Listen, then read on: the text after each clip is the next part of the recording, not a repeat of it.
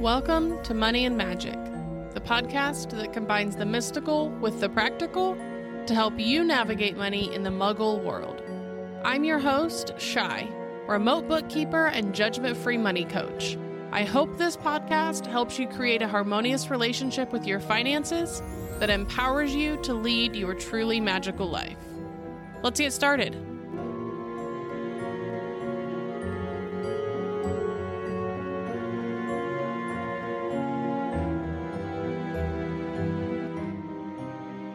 Hey magical human, welcome back to Money and Magic. Today's topic is all about tax basics. If you just rolled your eyes or gagged a little bit, it's okay. I promise to make this episode as painless as possible. So let's get into it. Now, I know that the fairness of our tax system in the United States is a hotly debated issue. And too often, these debates confuse or misrepresent important facts. Today, I'm going to give you a brief overview of how taxes actually work in the United States. It is impossible for me to cover every tax situation out there, so as a disclaimer, this is just an overview at the most basic level, and this is not tax advice. So the first question that I get asked a lot is, who has to pay taxes? Or do I need to file taxes? And this answer is pretty straight cut. If you are a U.S. citizen or a permanent resident who works in the U.S., you have to file a federal tax return. If your gross income is over the filing requirement, if you have over $400 in net earnings from self-employment, or if you have some other taxable situation. But the main two are those income requirements. So, individual income taxes in America are the largest source of tax revenue, and they actually make up half of the total annual receipts or revenue for the federal government. Income taxes are just levies on your wages and salaries, but you also get taxed on income from investments and any other income that you may have.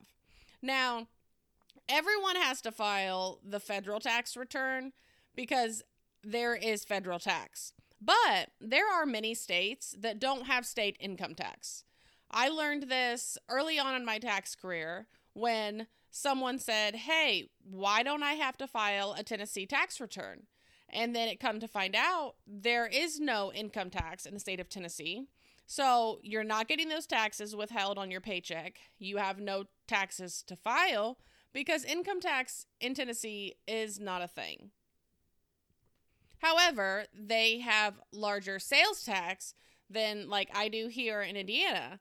And that makes sense because Tennessee is a very touristy state in multiple ways. So that way they get their taxes from the tourists that are coming through and it's not all falling on the residents.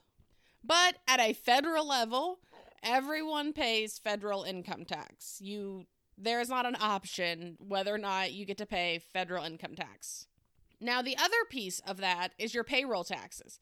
These help finance Social Security, Medicare, and unemployment benefits. And they are the second largest source of federal revenue.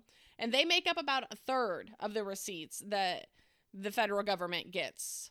You'll usually see these on your pay stub, and it'll say FICA, F-I-C-A, which stands for the Federal Insurance Contributions Act. But that's just... it's separate from your actual income. So when you look at your W-2, that's why your taxable income might be different from your Social Security wages because those are not calculated the same. So here's a rumor that often gets tossed around.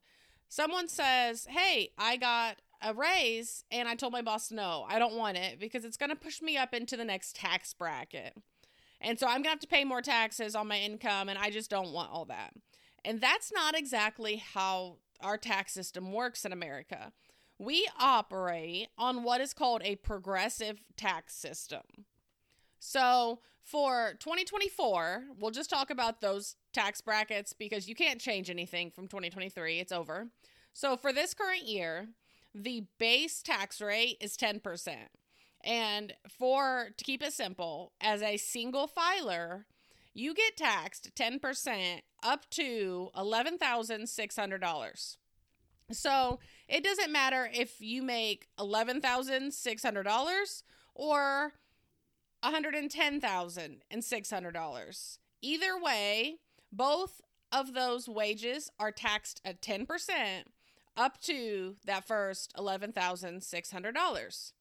As soon as you cross that threshold, so $11,601, all the way up to $47,150 gets taxed at 12%. So you get taxed the first 10%, and then you start getting taxed the next 12% on the money after that. And it just goes up from there.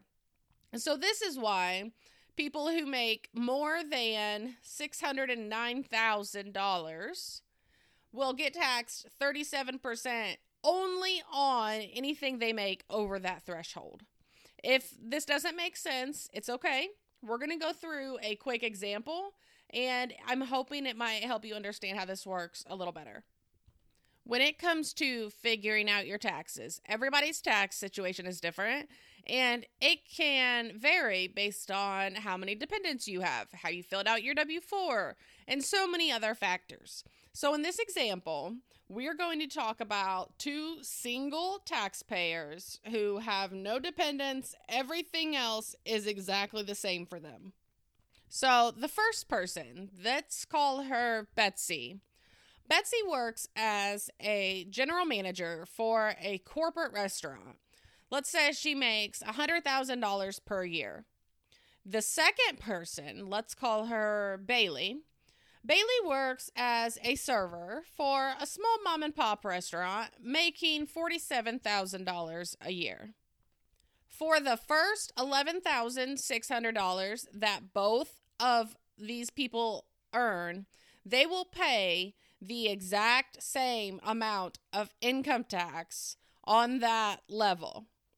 And then they will pay the exact same amount of income tax on the next level, which goes up to $47,150. At this point, Bailey stops because that's where her income ends. However, since Betsy makes $100,000 per year, she gets the next tax bracket as well. So the $53,000 more dollars that she makes is going to be taxed at the next amount up. But on that first $47,000 for both Betsy and Bailey, they will pay the exact same amount of income tax if their tax situations are the same. So in this instant, Betsy will pay 22% on that extra $53,000 that she earned. And that's what people mean when they say they were pushed into the next tax bracket. What this does not mean is that Betsy will be paying 22% income tax on her $100,000 salary. That is not accurate. And a lot of people don't understand that, and they try to misinform people. So I really hope that example kind of helped break it down for you. And you can always Google 2024 tax brackets. You can look back at prior year's tax brackets, and you can see what they were. Normally, married filing joint is just double the amount of income, just like it is for the standard deduction. And then this changes every year because of inflation. I personally don't feel like it changes enough, but not my circus, not my monkeys. The next question is, well, how does my employer know how much to take out in taxes? And that is why we fill out a W-4 form. This is if you are an employee. If you're self-employed, this does not matter to you, but this is if you are an employee. A W-4 form is what you fill out and turn into HR. It gets set up in your payroll system, and that is how you get taxed based on what you choose on that W-4. Before I started my business, I actually worked in corporate America for a local nonprofit, and I processed biweekly payroll for about 350 employees. And one of the biggest questions I would get asked is how to fill out the W-4. And so the W-4 changed in 2020. And one of the biggest issues I've seen is on step 2, there's a little box in there. And it says, check this box if you have more than 2 jobs or something like that. And what that means is if you have a spouse that you file with, or if you work a part-time job in addition to your full-time job, or you work 2 part-time jobs, you want to have that box checked. Because what happens is, if you do not check that box, let's say you work full-time, you don't check that box, and then you have a part-time job of like 10 hours a week or something. What happens is the IRS thinks that you only have 1 job. And so they're going to tax you as though this is your only income source. But in reality, you have more income sources. So in my case, I have a super part-time job. I work as our deputy clerk in the town that I live in, and it's like 15 hours a month. And that job does not withhold any taxes because I won't make anywhere near the amount to withhold taxes. But let's say I had a full-time job, so that's actually going to put me in a much higher tax bracket, and so I will have to pay taxes on that income. But if I didn't check that box to say, yes, I have another job, then no taxes would be withheld. This often becomes a problem when you have a married filing jointly situation, because if you have 2 income earners in the household, but one or none check that box in step 2, then this triggers it to say, oh, well, you're married, there's 2 of you, but you're only on 1 income, so we're not going to tax you as much. When in reality, you should tax as though you're going to be on 2 incomes and in a higher tax bracket. So that's just something to definitely be mindful of when you're looking at that W-4 form. Now, if you are self-employed or you have a side gig, all of these same tax rules apply. But like in my case, I'm only taxed on the profit that my business makes at the end of the year. I have a bunch of write-offs. So let's say my business made $100,000 in 2023 and I had $50,000 in expenses. Then $50,000 is my taxable income. You'll also get self-employment tax, but that's a whole other thing that we're not going to get into in this episode. I just wanted to cover kind of a base overview, explain the W-4, and try to give you a little bit more insight into the progressive tax system that we have here in America. Obviously, I didn't really go into any deductions and all of that, just because that is so specific to each person. If you have dependents or how you file, and honestly, that just needs to be discussed with your tax preparer, or you can do a little bit of your own research. But overall, the biggest thing to understand is that you're paying the exact same amount of taxes on your salary that millionaires are paying on theirs at your same income level. They're just paying a lot more taxes on the higher brackets. Now, I'm not for taxes or against taxes. I understand taxes fund our country. I do believe our taxes could be used better. I do believe our tax system should be simpler. And I do believe that big tech corporations like to finance lobbyists to keep our tax laws difficult. That way they can make more money. But that could be a whole episode in itself. Do not get me started on conspiracy theories about the IRS. But I just wanted to kind of help you understand a bit more about how taxes might be affecting you. And if you have any tax questions whatsoever, shoot me an email, podcast@abundancealchemy.co. You could always head to my website, put a contact form there, or find me on Instagram. I love helping people try to understand their tax situation. And since we are in the heat of tax season, I just wanted to give you a few different references of things that I recommend to kind of help get you through the season. I believe that if you are confident that you can file your own taxes, go for it.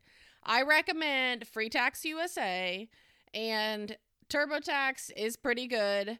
You just have to make sure that you know what you're paying for. They're also very good about upselling you without you knowing it. And then in the end, you pay for a whole bunch of stuff you didn't actually need. But the software overall is really good. And so it does help you walk through and ask questions, all of that same stuff. If you're self-employed and you're wondering, well, how do taxes work for me? What can I write off? All of that stuff.